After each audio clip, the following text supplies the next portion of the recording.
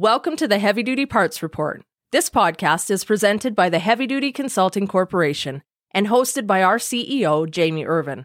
At the Heavy Duty Consulting Corporation, we work with manufacturers, distributors, and repair shops who want to grow their business. Do you have a problem that you would like some help with? We have developed fault codes for heavy-duty parts businesses, just like they have for commercial trucks. Find out how many fault codes your business has and how you stack up against dozens of other heavy-duty parts businesses. Head to heavydutyconsulting.com and schedule a meeting with us today. All right, let's start this episode. You're listening to the Heavy Duty Parts Report. I'm your host, Jamie Irvin, and this is the place where we have conversations that empower heavy-duty people. For any of you who have listened to the show any length of time, you know that I started my career in a remanufacturing facility, and I really got my first taste of commercial truck parts that for Class 8, relining brake shoes and learning about friction material and bringing friction material to the market that we were working in. So I was really excited to have the opportunity to talk to somebody who is doing what they can to innovate in this space of friction and brakes in Class 8 heavy duty. And so that's what we're going to talk about today. And we're going to get into a conversation about some of the trends in braking material. And also we're going to talk about ways to lower total cost of operation for fleets and owner operators. So I'm really excited about today's conversation. My guest today is Don Orrell. He's the CEO of OPC Parts. Don is a heavy duty aftermarket veteran with over 40 years of experience. He's worked for companies such as Bendix, Centric Parts, and Performance Friction. And now he leads a startup focused on providing premium, medium, and heavy-duty brake products to the heavy-duty independent and OES sales channels. Don, welcome to the Heavy Duty Parts Report. So glad to have you here. Thanks. Very glad to be here. So Don, I've been looking forward to today's conversation. We are here to talk about brakes and friction material. You've been in the business a long time, 40 years of experience. You've seen a lot of things. I've been in this business at 25 plus years. And as I said in my intro, I started off relining brake shoes and being involved on the brake side of things.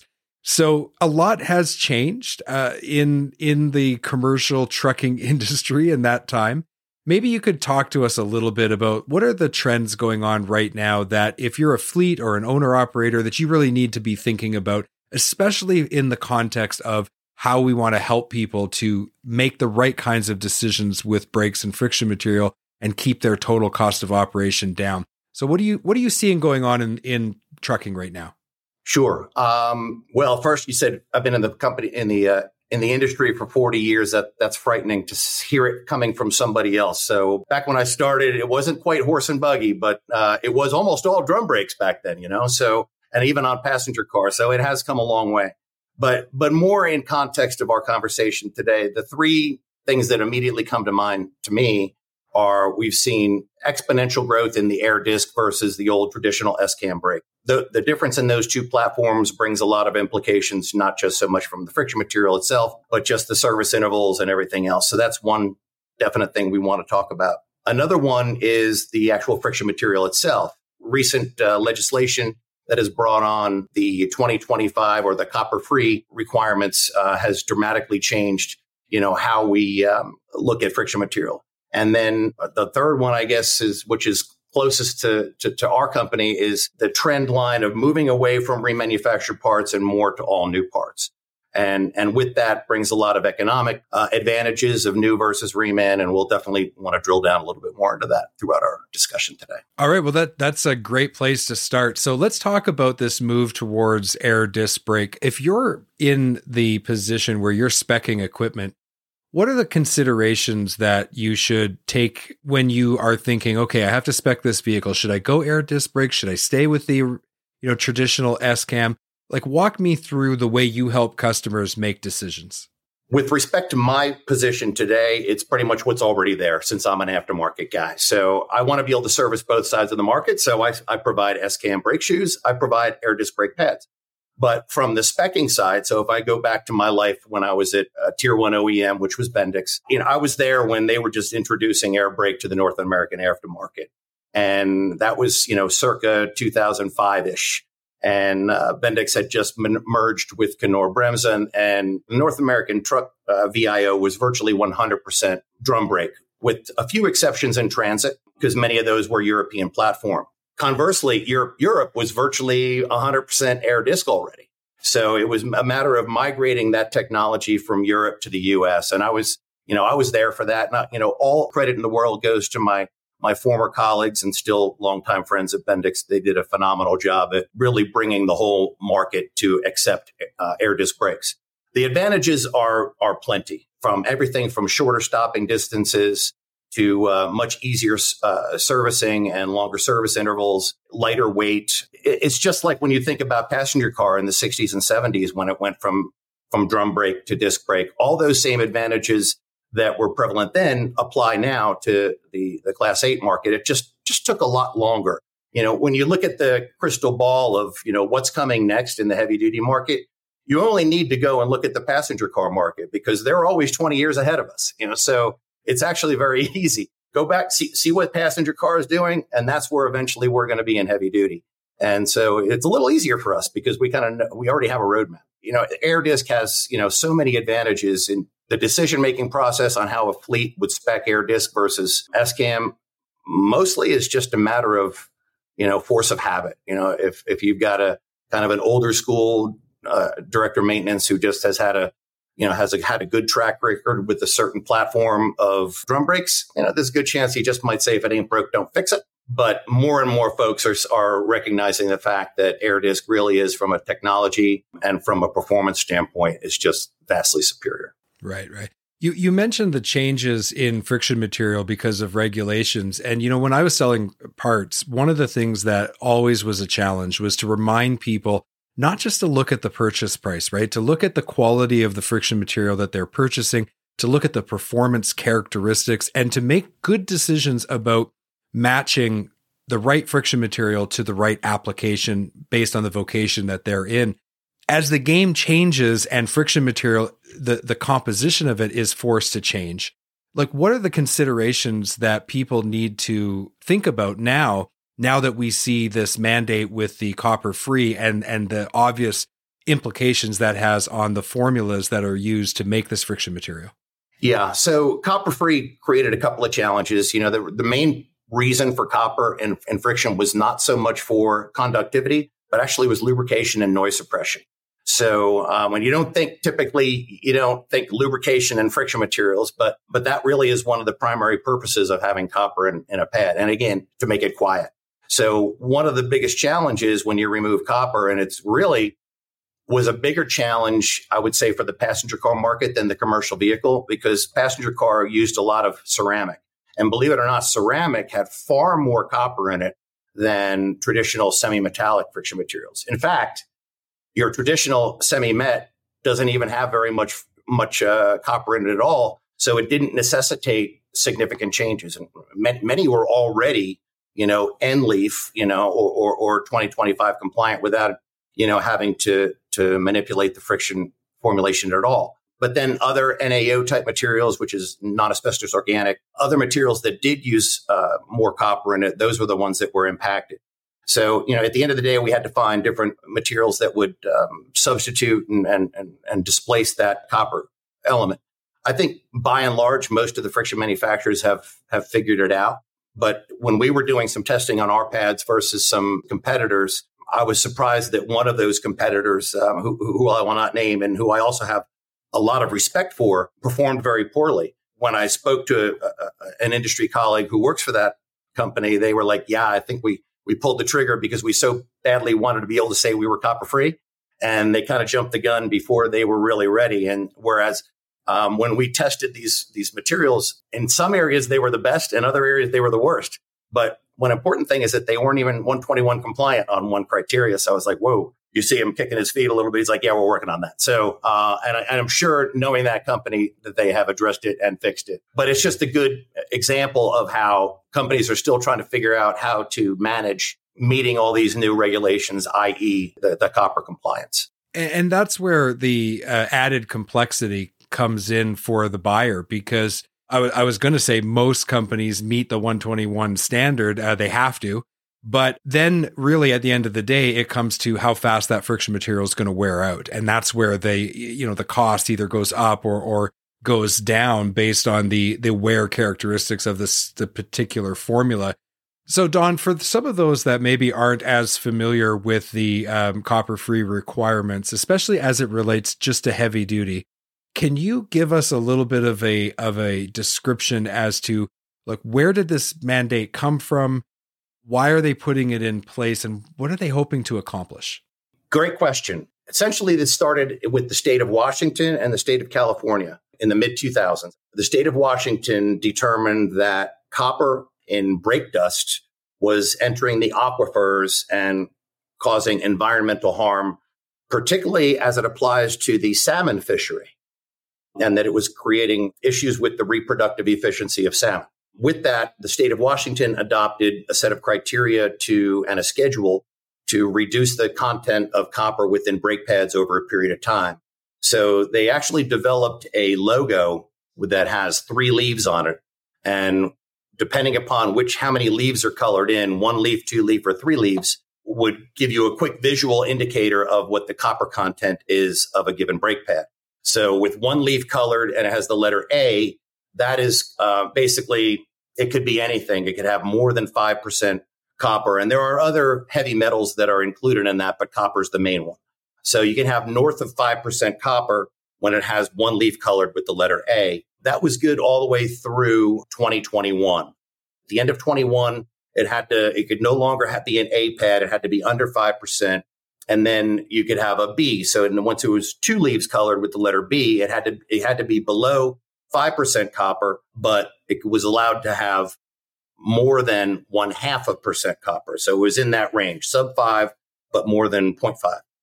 And that went on or is currently in effect now. And not until 2025 does it require it to be sub 0.5% copper. And then you have the N, which is all 3 leaves colored in, less than 0.5% copper.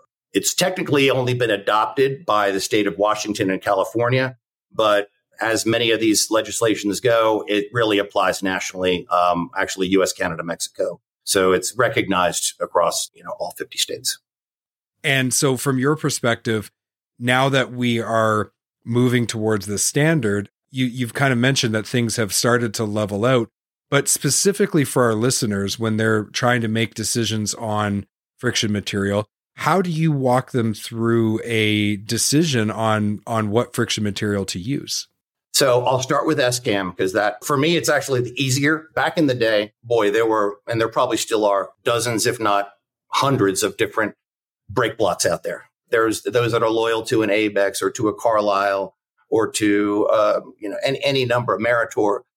A lot of really good companies with really great formulations, but it still falls into one of those product categories where there's still a lot of loyalty and stickiness, if you will, to the brand, which has largely gone away in the aftermarket, which I kind of lament that fact. It used to be a brand meant a lot more than it does now. But certain categories like friction material and probably filters, and there's a few others out there where there is still, I think, a little more brand loyalty in the marketplace. So to answer your question on friction, years ago, even not that long ago, 5 or even 10 years ago, you would have a fleet and it's like, I'm only going to use Meritor MA312, or I'm only going to use Carlisle, EC23 or whatever it may be. Nowadays, there just seems to be a little bit broader acceptance. I'll just take your standard 23K lining and I'm good to go. Whether that's an aftermarket brand or whether it be a tier 1 OE brand, there seems to be a little bit less requirement to adhere to one very specific friction as long as it kind of fits in that general broad ranging category. Therein lies the issue, though, isn't it? It's like, okay, I'll take a 23,000 pound lining. One of them wears out in 6 months. One of them needs to be changed in 18 months. All of a sudden, that has a massive implication on your total cost of operation and your cost per mile. Absolutely. And that's where, it's the easiest way to tell. Either it's through your experience or, price still is a good barometer, because typically the ingredients or the compounds that need to go into a formulation that would improve wear are going to cost a little bit more. So it's relatively easy to tell what you've got. But most of the guys out there that are servicing these vehicles are savvy. They understand what friction materials they need, and they're going to stick with it. One of my challenges is to say, okay, I'm the new guy on the block. And one of the things that very harsh but real realization that I had to accept going into this is that, A, the market is already being served. I'm bringing a portfolio of products that if I was to walk into a distributor, they've already got all those categories satisfied. So I have to bring some compelling reasons as to why I'm going to earn their business, either as to displace a competitor or to be an addition to their current portfolio that would be economically advantageous to them. What am I going to bring to the party? So there's a lot of different ways that we can approach that, or we do approach that. And I'll get into that in a minute. But to answer your question on, specifically on how to select the right friction material, with SCAM, there used to be dozens, if not hundreds of different materials out there, a lot of them based on price, whether it's a high, a 20K, a 23K, severe duty, on highway, whatever. There seems to be a lot of specific requirements that each fleet has. Nowadays, it seems to be more homogenized to 23K standard, 23K premium, severe duty, and so forth. So it's kind of been consolidated down to groups, if you will. Good, better, best, right? Yeah, good, better, best, precisely. And then from there, I think one of the things that we're trying to get folks to understand is that even a moderate quality brake block, let's just say your 23K standard, is going to outlast and outperform a premium block if you mount it on a new shoe. So you've got a mid-grade 23K lining on brand new steel, and all the tolerances are correct, and then you put that premium block on a relined shoe that might have been relined more than once, but even so, they've been stressed. They're, even if they were recoined, that steel has memory. So after the first heat cycle, it's going to kind of spring back to whatever shape it was in prior to being coined. And, some of the holes are elongated. Maybe the journals where the cam rides are not quite true. So there's a lot of different small variables that could come into play that will all contribute to increased wear, even if it's a premium friction. Whereas you take, a good solid mid-grade friction, you put it on a brand new steel, especially heavy duty steel, where you've got a nice, good, square, rigid shoe, it's actually going to last you a lot longer. So when you're looking for that cost per mile, one of the things I deal with every single day is, new's more expensive than reman. And, it's all about price. And particularly with the trailer guys, they want a cheap shoe. Well, yeah, I understand that. But then A, you're talking service intervals. And then B, on those cores that you send back, you're going to take at least a 10% ding on that core because you're never going to get 100% core credit. A lot of those things are not ever taken into consideration when you're evaluating your cost per mile on a shoe. With regards to air disc friction, so the core is not an issue. New versus reman isn't an issue, at least not on the friction. And then, that's been kind of divvied up into whether it be 2 or 3 different weight classes. So some companies will have 3, like a 23K, a 25 or 6K, and then a 28 or 29K. Our approach is to go, your standard 23 and then your severe 29. 3 different increments just starts to get really confusing. Most, I'd say 80+% on highway light vocational do very well with a 23K friction material. And then, your refuse, your concrete haulers, your transit, those that have, a lot of start-stop, high-duty cycle, a lot of weight, those do much better with the higher weight-rated pads. But that seems to be a little bit easier to figure out. It's not quite as complex nowadays. You don't see all these different friction codes out there from all these different companies. It's like you mentioned earlier, a good, better, best, or just a better and a best type approach to it. We're going to take a quick break. We'll be right back. This episode of the Heavy Duty Parts Report is brought to you by Find It Parts, your ultimate destination for heavy-duty truck and trailer parts. Discover a vast range of parts at finditparts.com. Don't spend hours a day looking for parts. Instead, visit finditparts.com and get them right away. Parts availability and quality have a big influence on fleets and owner-operators' total cost of operation. If they can't find a part, it means more downtime. If they install a low-quality part and it fails, it means even more costs like tow bills, hotels, meals for the driver, and lost revenue. That's why we recommend Sampa. They manufacture a wide range of advanced parts for commercial vehicles.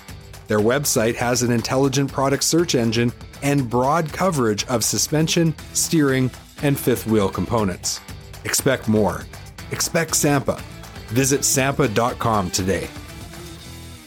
We're back from our break. Before the break, Don, you did a good job of explaining to us that, in many ways, not much has changed in the whole friction brake world. Yes, there's different platforms, but there's still the constant challenge to help end user customers, fleets and owner operators make good quality decisions and match, the right friction material to the right application, not just look at purchase price of the friction material and the brakes, but also look at the total cost of operation. That's an ongoing challenge, and cost per mile is what it's all about. So we've got to continue to help our customers to make those good quality decisions. So let's talk a little bit about your company. So where does OPC really focus its attention? Where are you guys really, really doing a good job for your customers? So we basically divide our portfolio into two pieces. We've got our heavy duty air brake program, which is air disc, the entire wheel end package, which is your pads, rotors, calipers, and chambers. And then the S-Cam, which are stop boxes, which, 2 shoes and a hardware kit, and individual hardware kits for those that buy shoes in bulk. And then also the chambers that go along with it, the service and spring brakes. We're not focusing on a huge broad offering. We want to focus on what we know, what we're good at, and bring, maximum value to, a relatively narrow portfolio to what we know what we're doing. On the medium duty side, it's a little bit broader because it's the entire brake system offering.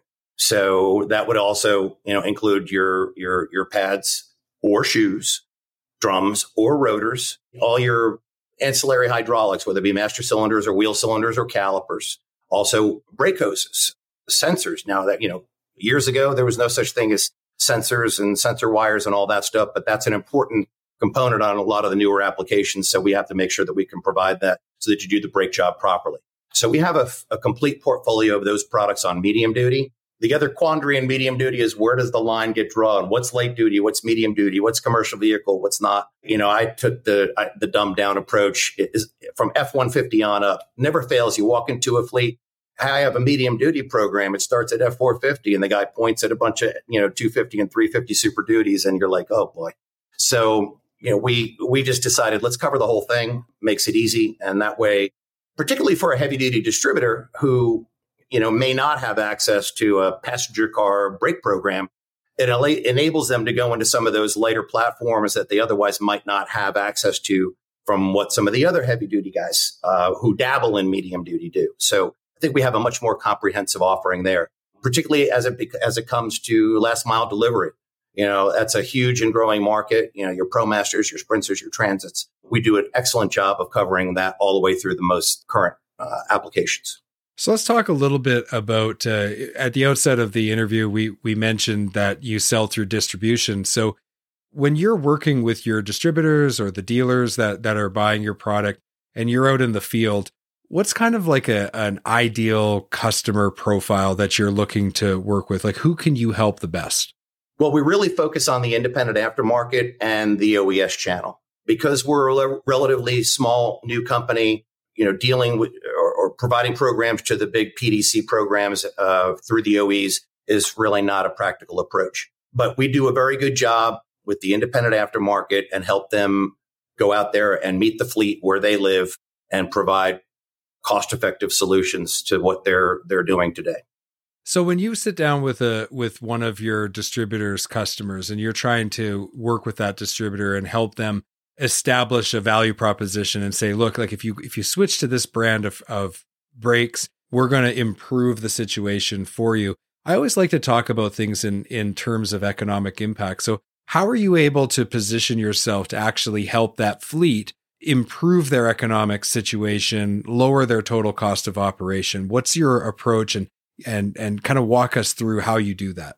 Sure. So first off is, there's price. And so I don't like to lead with price, but at the end of the day, people say, I don't buy on price, I buy on quality. And then the first thing they ask you is, how much does it cost? So when I use the term value is essentially a ratio of quality versus price. So the more quality and the less price you have, the higher your value coefficient is, if you will. So, actually I have a graph which shows, where we stand on the scale of price versus quality. And I rate OPC or torque stop products on a scale of 1 to 10. I rate them at a 9. Now, that seems pretty lofty, but I would challenge anybody to put our parts, both from an aesthetic and from a performance standpoint, up against even the OEMs. And I challenge them to match the quality that we can provide. And that's one of the reasons why I'm here talking to you today, because the quality is just so good. And then the other part is price. So we understand that as a new entrant to the market, we need to be aggressive with our pricing. But we're also able to do that because our company is very vertically integrated. My business partners both own factories where we produce friction and then have close relationships with the other owners of the other components, i.e. rotors, calipers, and so forth, such that we have advantageous purchasing power. So even as a new little company, we actually have supply chain positions that would be the envy of much larger companies. So that affords us the opportunity to provide a very aggressively priced product along with the quality that could also challenge that of the big guys. So Don, I really appreciate the way that you have confidently said how you would rate your product line up against competitors. I think that's important, right? You got to believe in what you sell.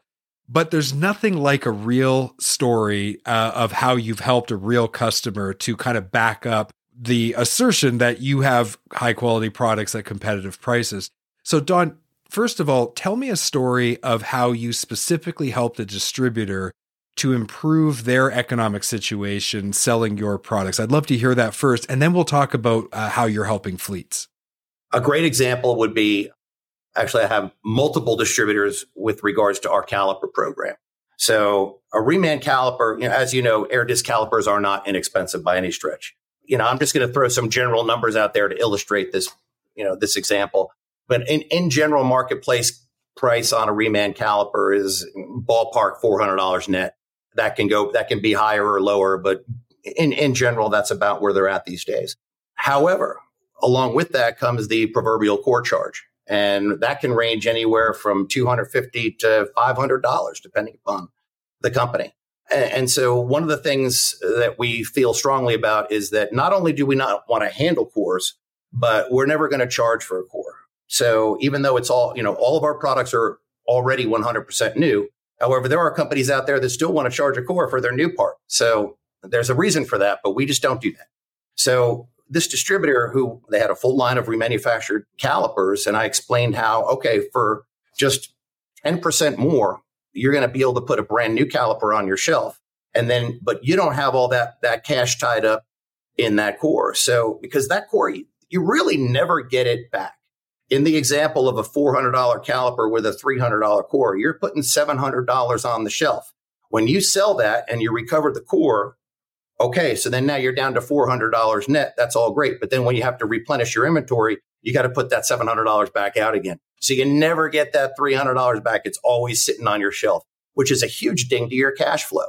Well, in our example, you don't have that. You just put the part on the shelf. When you sell it, you don't owe anybody a core. But wait a minute, you're going to generate a core as a result of that sale. More often than not, there's going to be no obligation. It's just a force of habit. The guy's going to give you the core back. So now you've acquired a core with no obligation, no strings attached. Now you have an opportunity to sell that on the open market, whether it be to satisfy another core obligation you have elsewhere, or just sell it to a broker or wherever else. And then that has significant cash value that only further reduces your acquisition cost or improves your margin, however you want to account for it. But it really makes the overall economic feasibility or the economic advantage of going new versus reman very, very significant. Don, I'm starting to get the feeling that you've got some pretty strong feelings about cores and core charges.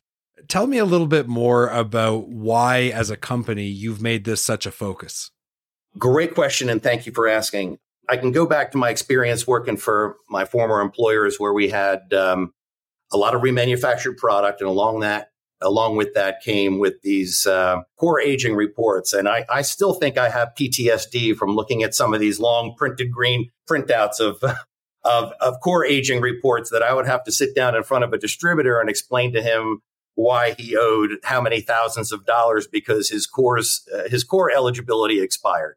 And I really felt genuinely bad for this distributor who is like screaming and pounding his fist on the desk that, he now has to literally stroke a check for tens of thousands of dollars because some artificial timeline expired. And I just never wanted to put my customer in that position ever again, nor did I want to make him have to pay for those cores up front. So one of the founding principles of OPC Parts and TorqueStop is to never have to deal with the core. Plus, from a core management standpoint and logistics, they're just an enormous pain. So I have yet to find anybody who says they like cores.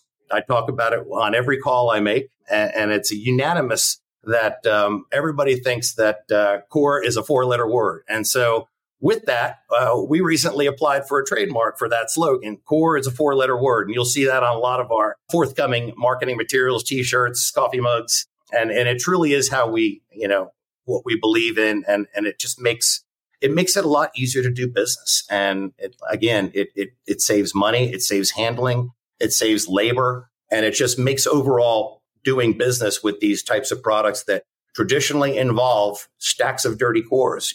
I'm sure anybody who sells a lot of brake shoes would love to not have to sort cores or stack them on pallets a certain way and all that other stuff. Just throw it in the dumpster, get scrapped, you're off to the races. And so we're just helping distributors and fleets simplify their businesses and improve their margins without having to deal with cores. I hear what you're saying.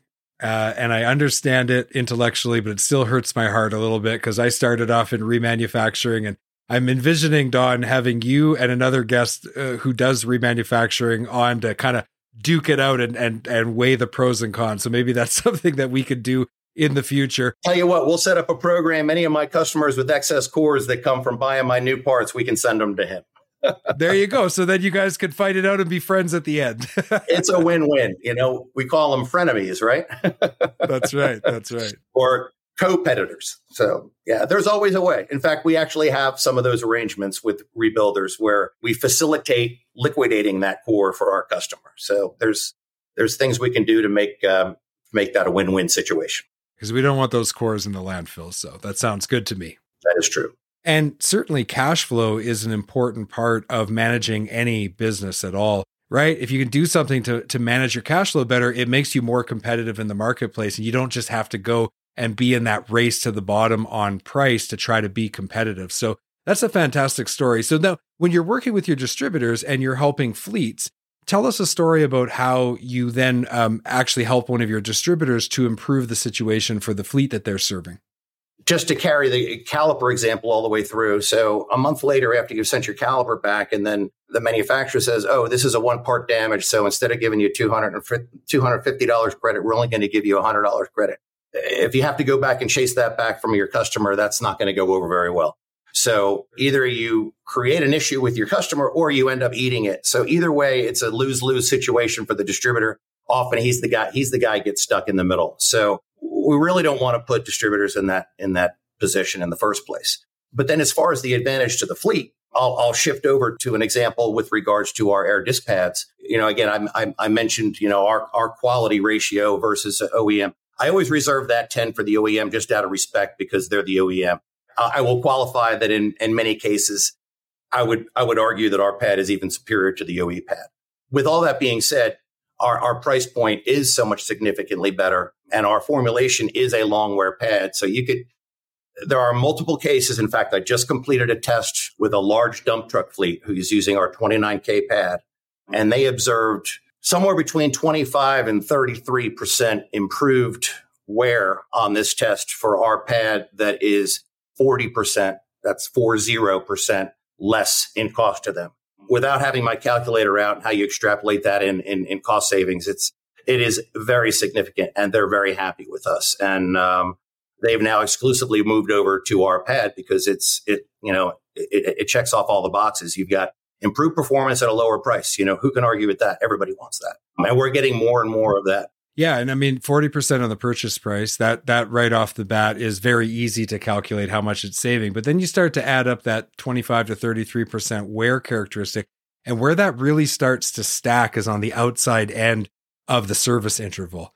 And after 2 or 3 service intervals, you now are basically eliminating an entire brake job, right? Every 3 or 4 service intervals that you just don't have to do because it's lasting so much longer. So when you start to add up your labor, your shop time, your downtime, the revenue when your truck is down or trailer is down, like all of a sudden this becomes, usually that's an exponentially larger number than what you even saved on the purchase price.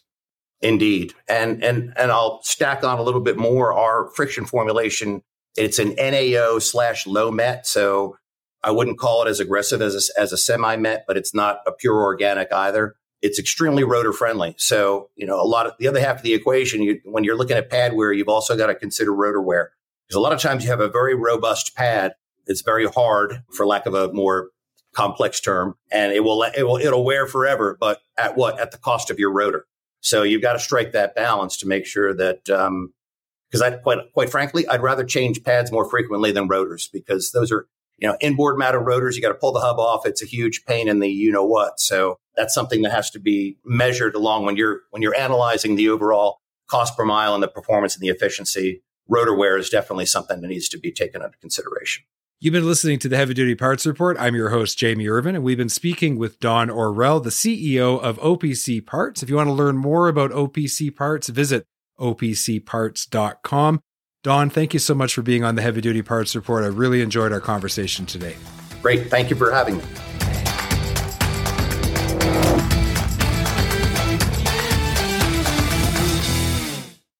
HDA Truck Pride is the heart of the independent parts and service channel. They have 750 parts stores and 450 service centers conveniently located across the U.S. and Canada.